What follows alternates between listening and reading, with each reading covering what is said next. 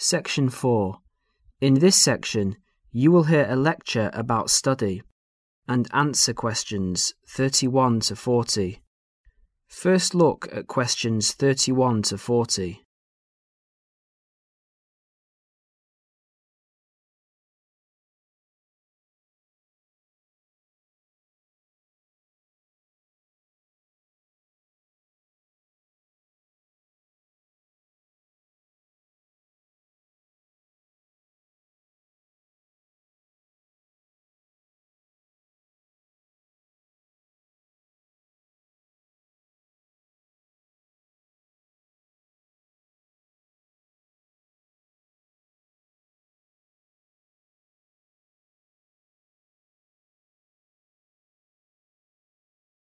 As you listen to the lecture, answer questions 31 to 40.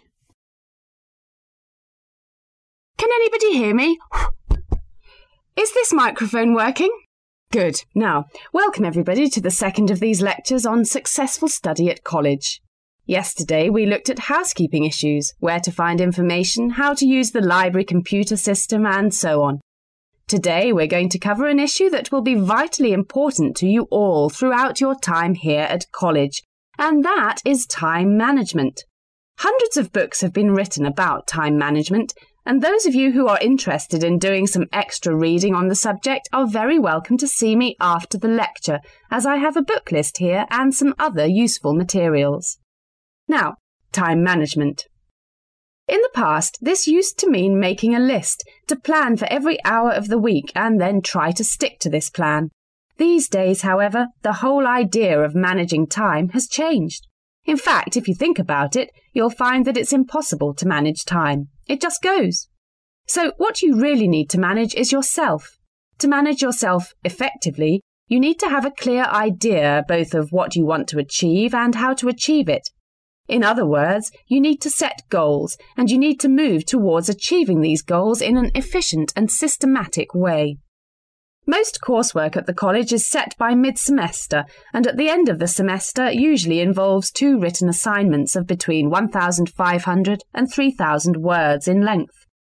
If you look around you at college, you will see that during the first weeks of the term, everyone looks cheerful and focused, followed by a change around week 6, assignment time, when people start to look a bit stressed. The library reports that an increasing number of students become angry when books are not available. So what's happened? Has everybody become suddenly irritable and angry for no reason? Not quite. The reason is that people have not managed their resources well. They have not set priorities for reaching their goals and, as a result, some of them realise they are going to do badly with their assignments. This will not be because they lack intelligence or love of the subject. They will fail because they did not have a clear idea of what they have to do and how long it should take them. Let's step back a minute. What do we mean by establishing goals?